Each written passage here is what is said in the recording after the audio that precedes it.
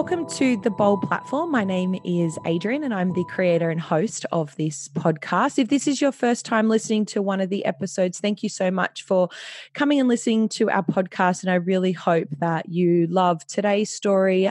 There's probably about another 25 episodes if you scroll back through your podcast app or through our website. And we'd love for you to take a listen to any of those that might grab your attention. The podcast was created in early 2019 by myself as a way to highlight stories of Australian women and girls who are working on either a hobby, a project, or a full social enterprise or charity that are somehow leaving their community a little bit better than how they found it. Some of the people we interview are just in the early stages. Some of them are years and years into their business or their project, and everywhere in between. So the point of the podcast is really to highlight these stories, but also as a way to provide encouragement to people listening that if they've got an idea and they're not sure, if they should start it or how they should start it, to hear these other stories to really give them that encouragement on how it could potentially work for them and how they could get started. So today I am joined by the beautiful Krystal from Pink Hope. So welcome to the Bold Platform, Krystal. Thanks for having me. Let's get straight into it. I would love to ask you what Pink Hope is all about and how you got started. Well, Pink Hope to me is it has helped me beyond words, because basically I was a 25-year-old young BRCA mutation carrier. And for your audience who might not know what the BRCA mutation is, it was made famous by Angelina Jolie, and it puts a carrier's risk of developing certain cancers, so breast, ovarian, colon and other cancers, up considerably compared to that of the general population. I was laying in my hospital bed after navigating kind of what was a complex and often isolating experience. And I just had a double mastectomy. And I felt that there was just nowhere where I could go to, nowhere that offered me that kind of real understanding and community and support. And I grabbed my laptop. My mum actually handed me the laptop, and I created a very simple forum. And that was what the early stages of Pink Hope was. It was just an opportunity for me to create something that gave meaning to my experience. I come from a family that's had multiple generations of breast, ovarian and colon cancer, each at increasingly earlier ages. And that's how it originally started. But now it's become one of the fastest growing women's health organisations in the country. It's a women's preventative health hub focused on preventing breast and ovarian cancer in at-risk women. And I couldn't be more proud. I guess it's opportunities like this where I get to talk about how far Pink Hope has come, that I then go, well, I'm not that girl in that bed anymore with that laptop. I feel really empowered with the choices and decisions I've made in my life that's led me to create Pink Hope, which ultimately I think gave me a home and a place where I felt connected. Absolutely. So let's go right back. How old were you when you realized that you were a carrier? Yeah, so I was around 14 when my mum was diagnosed with breast cancer. That was a really life-defining moment for me. Mm-hmm. I found out then, and I'd known for a long time, but that my family history of breast and ovarian cancer was extensive. My grandma, my great-grandma, her only two girl cousins, it's around 20 women in my extended family. Right. And it was about when I was about 18 that my mum and nan tested positive for the BRCA gene mutation. They were one of the first in the country to be tested. Mm-hmm. I wasn't ready then. It wasn't until I had my first baby in my early 20s that I decided to be tested, and I came back positive. And I really struggled for a long time with that information. And so was it suggested to you, or did you decide to have the surgery? So I can remember getting my results with my geneticist, and she said, don't worry. She held my two hands and she said, don't worry, Krystal, your outcome will be completely different to that of your mum and nan's. I looked at her and I said, how? She said, you have information. You have this knowledge. Now it's up to you to decide what to do with it. And to me, that was empowering, but at the same time, I was like, you know, I have the very gene mutation that is pretty much killed or, you know, hurt every woman. Like I can remember when I was little, like putting my nan's prosthesis in and running around like thinking it was hilarious, not knowing the full implications of what it meant to be a woman in my family. And I went on to Dr. Google, the best and worst decision that you can make, right. because I became automatically educated in one night. But I also then had an opportunity to connect with other people like me globally. And I connected with a couple of people in America who at the time were kind of more pioneering in this space. And they had gone on to have preventative double mastectomies. And to me, that seemed at the time, I was breastfeeding my son. I was like, God, like I couldn't even think about doing that. But once I petitioned to get access to early screening. They wanted to start screening me at 30. And I just said, I'm not going to cope waiting till my 30s to start having kind of my mammograms and ultrasounds. And basically, I started going to my 12-month scans. And there is an actual thing called scanxiety. I would get so worked up going to these scans where I would physically not be able to sleep. I suffered from insomnia. No amount of chamomile tea was going to fix that for me. And it wasn't until I was about 25 where I had made the decision to have a preventative mastectomy the following year. And I was going for one of my last screenings. And they did the mammogram, and it was unusual that day because they came back to take another lot of images. Oh. And I went, this has never happened. Is everything okay? And they said, no, it's okay. And then they said, can you wait? We'd just like to, someone to come down and talk to you. And I was like, oh my God, what's going on? And they said, we found linear lines of calcification in your breast tissue. I was 25. Like I sent it straight to my geneticist, and she goes, it doesn't look good. And I was like, what? I wasn't ready for that information. So I went upstairs to my surgeon at the time, and she said, yeah, it does. We will do a biopsy. You have two decisions. We can send you upstairs for a biopsy, or you can move your preventative surgery forward.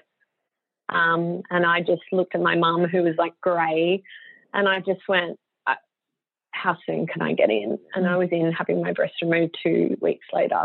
Wow. And it turned out that it was angry cells, so it hadn't turned into cancer. And I felt like, wow, I've dodged a bullet. But I never wanted to be in that position that every other woman in my family had been in. I was like, I have been given this incredible gift of knowledge. And if I don't action that, I felt like a sense of responsibility to the women in my family. I felt, had they had this information, they would have done something with it. Yeah. And I felt like I owed it. Yeah, a different path for them. Yeah, I felt I owed it to them. And so really in your 20s, you've had this surgery. What was it that you were looking for that you couldn't find, which is how Pink Hope created? Was it like a physical meetup situation? Was it an online forum? Was it pamphlets? Was it blogs? Well, basically, I went to a leading not-for-profit, and I said, can you connect me with others? Is there any way that you can help me? And they said, we're a cancer organisation, so once you get cancer, we can help you. And I went, what? I don't want to get cancer. Yeah, I don't want to be eligible. Who can I connect with? Like, I don't want to, like, help me. And there was no place for me. All I wanted to do was connect with someone like me, where I could ultimately lean on them a bit, where I could go, are you feeling this way? Is this normal? I didn't want to have to put all that burden on my mum because she had her own health issues. And I just felt like I didn't have cancer. I didn't deserve to be feeling sorry for myself. And that was my mentality. And all I needed was to connect with someone that was feeling those things. And I shared my story with 60 Minutes, and they connected me with another BRCA mutation carrier called Stacey. And she's like the secretary of the board, founding ambassador. Like, her and I've been besties for forever. And she was kind of my pink hope. She was that person that, you know, I could sit down with and have a cup of coffee, or I could call, and we called each other like going, you know, I've got this pain under this arm. Is this normal? So she, in a way, along with my mum, was really the impetus and inspiration for me to do something more. I've never been someone who can kind of sit back and go, well, someone else is going to do this. I was like, well, I am somebody. Yeah. And I can do something about it. Yeah. And it's not been easy. Like, when you start a not-for-profit, you are not doing it for the fame, the glory, and the money, because that does not happen.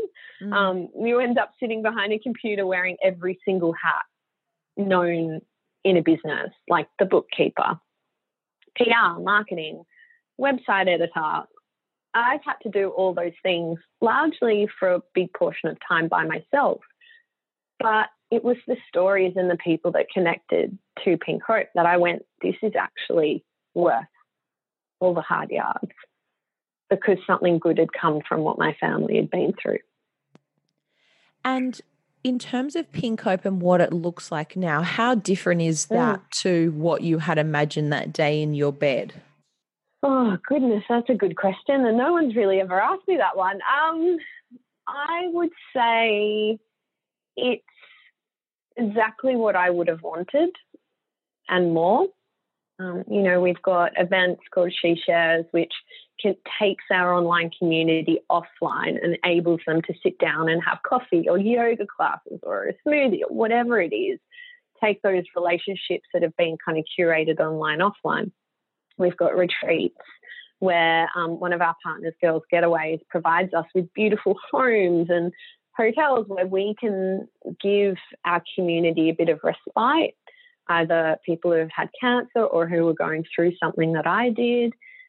We've got an online genetic counsellor, resources, information support days. I didn't believe when I got my laptop out that we would be able to be as extensive as what we are, but I think it comes down to the amazing people that we've got working in the organisation and the community. They're really, we go wherever the change needs to occur.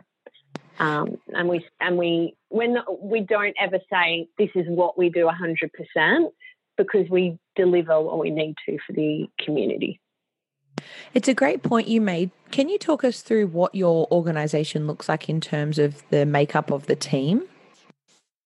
Yeah, so it's a very small team, and I've liked to have it small because it just gives you an ability to be more nimble, but also because as a not-for-profit, you want the majority of everything that you do be invested in your mission. So we have myself as the founder, we have an events and a digital girl, and then kind of a roving position. Currently it's kind of deputy CEO that really helps the operations of the organisation. But that's really kind of it. We're at any one time, we have a max of kind of 4 people in the organisation, and some of them part-time, which I'm really proud of, because the amount of work that we do and the amount of programs and support and advocacy and education that we do, a lot of people would go, geez, there's no way that you're that small of a team. But it just shows that if you get passionate people, that anything's possible. And how important are volunteers and members of the community to Pink Hope in terms of the successful running of these programs and meetups and events? Well, just for instance, we've got a retreat happening soon in Victoria. So we've got a beautiful home and they're going to have yoga classes. That's actually being hosted by one of our ambassadors in Melbourne. So everything we do is for our community. Everything that, because I'm one of them, like I am exactly the people that we're trying to support. So everything that we do is very centered around our community and the families like mine. Every campaign that we do, the faces of it are the women and the families in our community. Like, we have a campaign at the moment that's running in September called Bright Pink Lipstick Day, and the faces of the community are kind of like our models. We share their stories.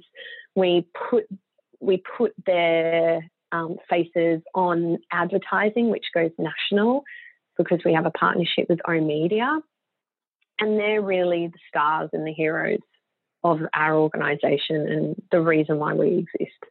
Absolutely. One thing I wanted to ask you is, are there certain people that have come through the doors in air quotes of Pink Hope that really stay with you, that people that you kind of keep going, this is exactly who we're doing it for, or there's certain stories that really stand out for you and your family? Oh my goodness, like, we call them the originals. Like, we have a huge group of people who have been involved in the organisation since day one, and some of them have become like family to me, where I think it's the stories to me where they literally go, Pink Hope saved me. Like, not only we did an event the other month where one of the communities stood up and said, I took your Know Your Risk tool, I took it to my doctor, and then I found out that I was at risk. You saved my life. And I just went like, oh my gosh.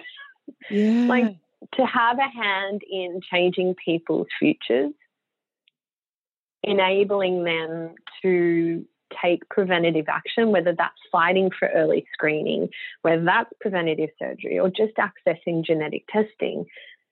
Like, we are at the beginning of it all. We're helping these families kind of really decode their risk and then take active steps to reduce their risk. And I can't take all of the credit in any way. It really does come down to, so many of our ambassadors who have been with us from nearly the beginning, where they're then the ones that support the newbies, and they're the ones that host fundraisers and really get behind the message of Pink Hope. And to me, that we wouldn't exist without those people. Krystal, what does a normal day sort of look like for you now in terms of your day-to-day work, or day-to-day, I guess, work in terms of Pink support and the other things that you do? What does a normal day look like for you? Every week is different for me because I don't just do Pink Hope anymore. I have other things in which I do, which is really exciting for me. But I'm definitely take on that traditionalist founder role. Like, I'm very strategically driven, so I would ensure that the team is focused on what's happening, how can we do better, problem solving, and just kind of being that face and voice to ensure the issues that are faced for families like mine are on the agenda. We've advocated for particular issues, reducing local genetic testing prices, ensuring insurance discrimination, that changes occurred in that. I wrote an op-ed piece that went viral and global and really kind of set the precedence for ensuring that genetic insurance discrimination was firmly on the government's agenda. We fight for issues that I don't want to see my daughter or my children have to face for the next generation. So that's something that I'm really passionate about, where I want to spend the majority of my time changing the future for families like mine, because I don't want my daughter or my sons to go and get genetic testing and they walk the same exact path that I have or their grandmother has. Yeah. I want it to be different for them. Absolutely. Do you have a physical space that you work out of with the other team members, or do you all work remotely of each other? We are quite flexible. We're a flexible working environment, but generally we have a hub or an office space, a small office space on the northern beaches of Sydney, where the majority of the people work day to day. It just enables us to work together as a team. You know, I can remember when I first started Pink Hope, it was so exciting if we got one phone call a day. It was like, oh my goodness, like, oh my goodness, someone found us. And now the phone rings nonstop, which I just go, that is incredible. Like, and I guess for me, it's different for me to say anyone else, because it's the little things that I go, like a phone call or an email that says, you know, you have literally changed my life. That to me is everything. It's the big moments are great, but it is honestly those little things where someone calls and I go, like, what I've been through and what I've created is making such a difference. And it's honestly the emails and the phone calls. And what are the nature of those sorts of, what are the kind of breadth of the phone calls and the emails, the inquiries? Is it a mix of, you know, people that are needing support and media, or families not knowing how to support someone in their world that's been given a diagnosis? Like, what's the nature of those phone calls? Oh, gosh, I can remember phone calls where, say, it was an 18-year-old girl that said, my mum's just been diagnosed and I just need to talk to someone. Yeah. Or someone going, I've tried to get access to genetic testing, say, at this facility. Can you help or provide advice? Or it's literally like, you know, we had a lady call the other day and she was like, I'm just in chemo at the moment. I can't even get out of bed. And the fact that they call us, the fact that in their most vulnerable moments, they want to call us, I go, you know, I think we have to do everything in our power to help them get to where they need and get the information that they need, obviously from evidence-based resourcing. But the fact that those people trust us and they want to connect with us, because I always wanted Pink Hope to be that friendly, kind of best friend support, rather than that, you know, overarching, we're the experts, where people don't feel comfortable to DM us or call us. Like, people reach out to us every day of every moment because we're like that best friend. We provide quality and evidence-based information, but we're not kind of that non-relatable organisation. We connect with them in a really meaningful way. Yeah, and I guess you provide that kind of personal connection as opposed to what may come through when it's more in terms of those more medical conversations. And I was having this conversation when I interviewed Sam from Pink Elephant Support Network, which is around miscarriage support, where there's a space for both in terms of that. Totally. Or this is what you need, these are the tests you need, this is the procedure you need. But there's also a time just for someone to sit and be like, well, this is shit. Want me to make you a absolutely. And we have that really great combination of the both. We have our information and support days where we have the experts and the scientists that you can meet and learn from, and we have them nationally. We have an online genetic counselor where someone, if they need really more robust information, we don't give it to them. Our website has been curated by geneticists and genetic counselors, so the information on there is evidence-based. But there's going to be times we will never provide that level of healthcare information. We kind of are that conduit between the patient and the expert. And we provide that level of peer support and education, but ensure that they have access to the scientists and the experts that as families that need to decipher information and then often share it with a wider family, we give them the tools to be able to do that. And I guess there's many people through many circumstances that don't have families like you or I, or groups of girlfriends or work friends or friends through the gym or whatever it might be that you and I might have, and they don't have those people to turn to and call, I guess that Well, would be like a portion of I think people, even though cancer is common, I don't think people's understanding of it is. Yes. It's very unusual to sit around with your girlfriends and, you know, I was at this kind of catch up one day and we figured out that there was 3 nipples between us. There was 8 of us. Like those kind of things. Yeah. Like those kind of things are not normal. You couldn't sit down with your girlfriend over lunch, and it's rare that someone can actually understand what it's like to have what is often a chronic illness that you have to deal with. I had to have a colonoscopy the other day and have like pathology, and people just don't. I'm 36. Like I've had my breast removed. I had a prolapse last year where they had to remove everything out of my body. Like I'm constantly fighting to exist. But when I hang out with my friends, I just want to forget about it. Sure. I just want to sit down and have, you know, a champagne and feel okay and chat about things that aren't related to this. So I've nearly got kind of my Pincoat family on the side where we can have those conversations, which enable us to kind of have another life outside of what we're going through.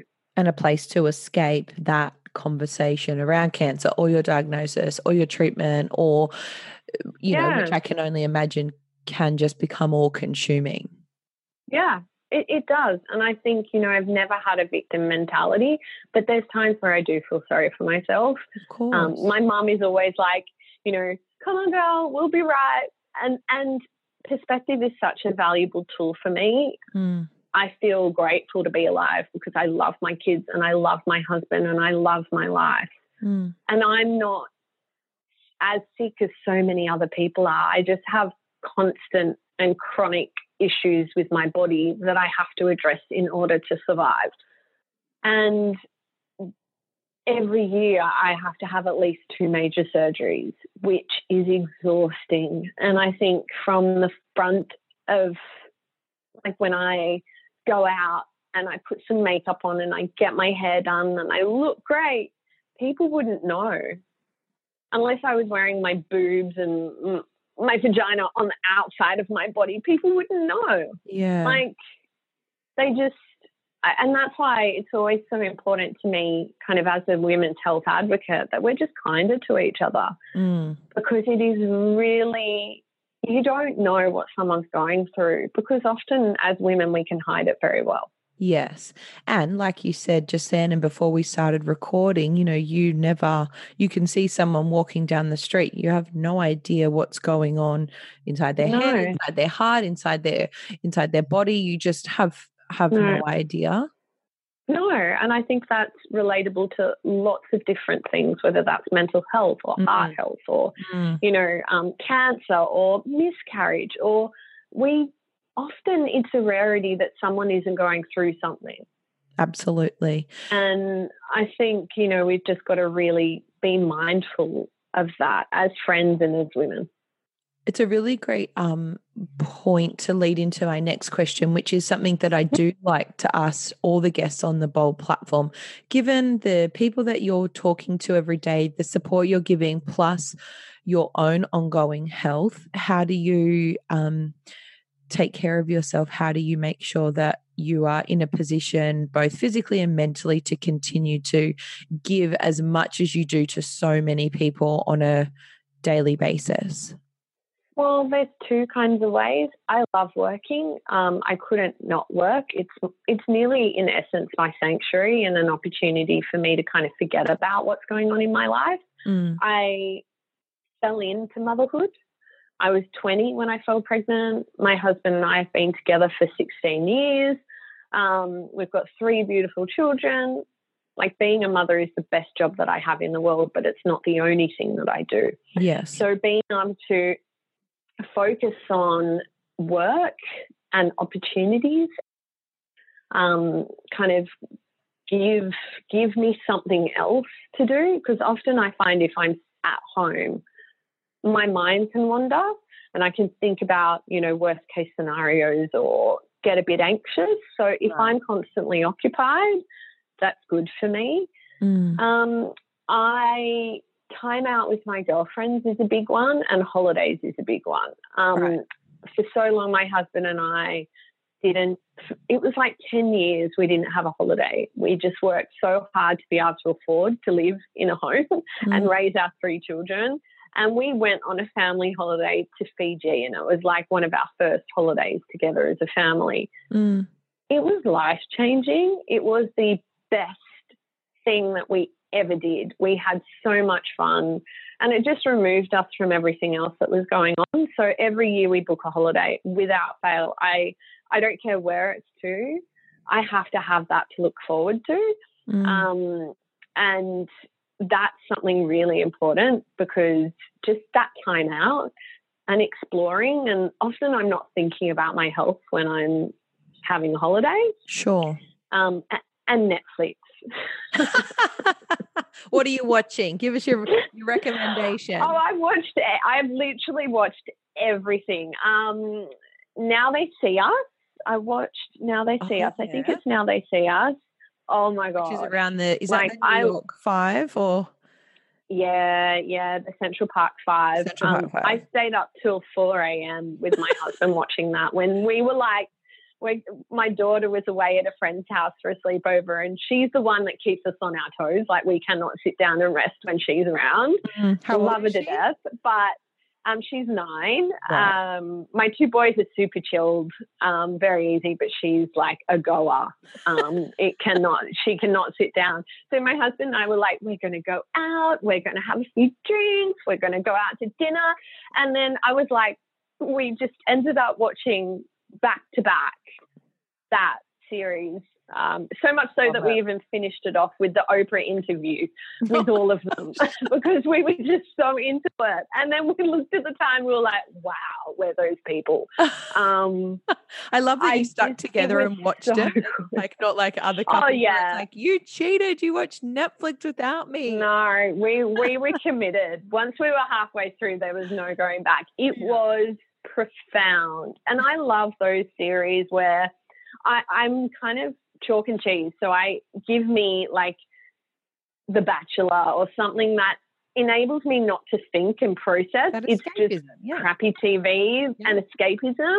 Yeah. But then I really love kind of those series or movies like The Help and things like that really target really topical issues that you have to think about, and actually gives you such perspective about what other people face in the world. And those are, but you can only watch them occasionally, because otherwise you're just constantly thinking like, what a shit world. Oh, I totally agree. You really need to. Yeah, that's why I think of like a lot of people. You got to pay shows like The Bachelor or Love Island or Survivor or Big Brother back in the day, whatever it is. But it's Survivor this year. Yeah, it is really good, actually. I was watching it with my family. It's really good. Well, it helps when there's like really good looking guys on it. I just love watching Janine. I just think she's an absolute you know that she's like in it to win it. Yeah. I'm like, there's no one going to mess with her. And she is really, you know, you can see she's so driven, and she's good. Smart lady. I'd like her to win. Me too. Well, apart from the Survivor Grand Final, what is coming up for you and Pink Hope that you're excited about, and that's like getting you going every day, and keeping that kind of energy that I can, you know, hear in your voice going, which I'm sure, you know, sometimes is harder. Yeah, absolutely. So we have a long-term partnership with the Langham Sydney, and they've created one of the first kind of hotel suites, charity hotel suites in the country. Wow. And 100% of the profits come to Pink Hope. It's called the Pink Hope Suite, and you can actually stay in it. It finishes at the end of September. So that is something, you've just got to go visit the Langham Sydney and look at Pink Hope Suite. So that is something that has just been so cool. And for people to kind of go in there, they get my book, they get an amazing experience, and they learn about Pink Hope, and they can do it with their bestie or their partner. And it's just been an incredible activation that is, you know, we have such a great partnership with them that we get an opportunity to do some really cool activations. So it's been an amazing experience. And then obviously on the 20th of September, it's Bright Pink Lipstick Day. Okay. And this particular campaign is one where we ask people to kind of be braver with their conversations and ask 3 questions to their family or kind of their friends and family. How many people have had cancer in my family? What type and at what age? Right. And those 3 questions enable you to kind of figure out what your family health history risk could be. Okay. Not all cancer is common, but clustered cancers would generally suggest it's hereditary in nature. And what does clustered cancers mean? Just for myself and other people that might not know. You've got 3 or more cancers in your family, even sometimes 2, like young cancers. So breast cancer before the age of 50, any ovarian cancer, because obviously, say a BRCA mutation is reasonably common in serous ovarian cancers.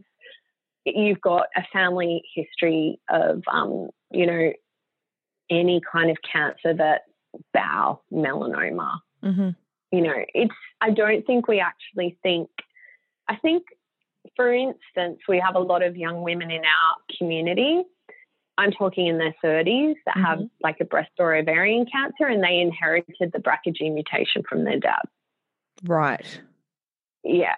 So theoretically, you can inherit breast or ovarian cancer through the males in your family. Got you. Okay, I understand now. Yeah. So I think, we always go, oh, breast and ovarian cancer, it's a woman's issue. Yep. But it's not. No, it's not. It's 50% of your genes from your dad and 50 from your mum. So we really need to understand over at least 3 generations and our extended family what illnesses have affected our families so that we can be preventative in the way we approach life, because we literally have one body. Mine's a lemon. I would have got a trade-in if I could have, but I can't. So I've got to deal with the one that I've got. But it's really important for us to understand, our heart health, our mental health, our cancer risk, our diabetes. And like you said at the start, it's that education. As much as you can.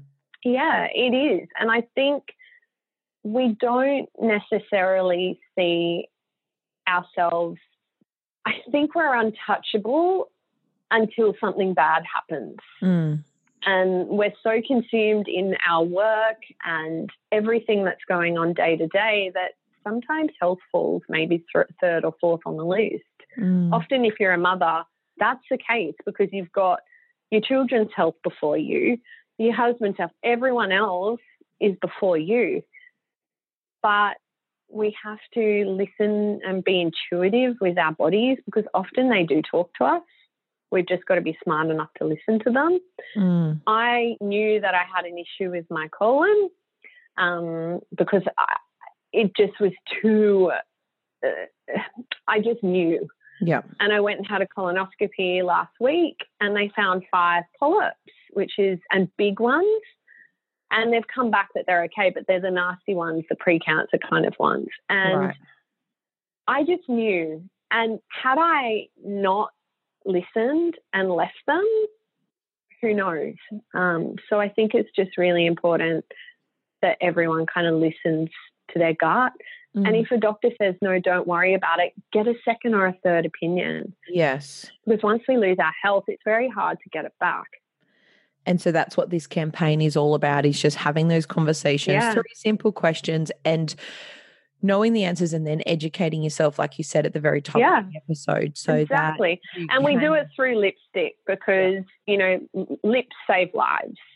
It's conversation. It's starting that conversation and being brave and bold, because then they're often awkward conversations. They're not easy to kind of sit down and ask these questions. But it's imperative for us as the next generation, for us to be able to look at risk-reducing strategies. We need to know what our genes have in store for us. Absolutely. If people are listening and they want to support you somehow, or someone in their world could benefit from the work that Pink Hope is doing, where is the best place for people to find out more about the work that Pink Hope is doing? So the number one hub for us is our website. So if they jump onto pinkhope.org.au, they can connect with us, they can donate, they can shop, where 100% of the proceeds come to the work that we do. And it's just full of information and personal stories and previous kind of webinars and interviews. But also we love people to connect with us on Insta. So it's at pinkhopeaus, and just DM us. Like, it's a simple... We obviously have such an engaged community, but we want to support as many people as we can. So if it's just emailing us, calling us, DMing us, we're here. We're all there, willing and ready to support. But, you know, there's obviously events and lots of other things that come up throughout the year that having people support and attend would mean the world to us. Absolutely. So that website is pinkhope.org.au, and then there's links to your social platforms on there as well. Yeah. Amazing. That's Krystal, thank you so much for coming and sharing and being so generous with your health journey, and also the story of how Pink Hope has come to be where it is today. As Krystal mentioned, their website is pinkhope.org.au. They've got an amazing campaign, Bright Pink Lipstick Day, commencing next Friday, September 20th. So please get on board. All the information is available on their website. Thank you for listening to another episode of The Bold Platform. Feel free to share Krystal's story with someone in your world, maybe a friend, a work colleague, someone in your family, and, you know, use this episode as a way to start a conversation as well around, you know, the health of people in your family. If you've wanted to, maybe ask a little bit more around, well, what is the history? And, you know, if your grandparents are not around, find out a little bit more. This episode could be a great way to start that conversation with people in your family. So, Krystal, thank you again. On behalf of the listeners, I'm wishing you very good health, not only to you, but also to your family. And thank you again so much for coming on the podcast. Yeah, thank you. And I think it's an amazing podcast to really share these stories and the unsung heroes in the community. And I'm definitely going to go back and listen to as many of them as I can, because really at the end of the day, it's the real stories that inspire me to continue to push forward. So thank you. Thank you for the work that you do as well.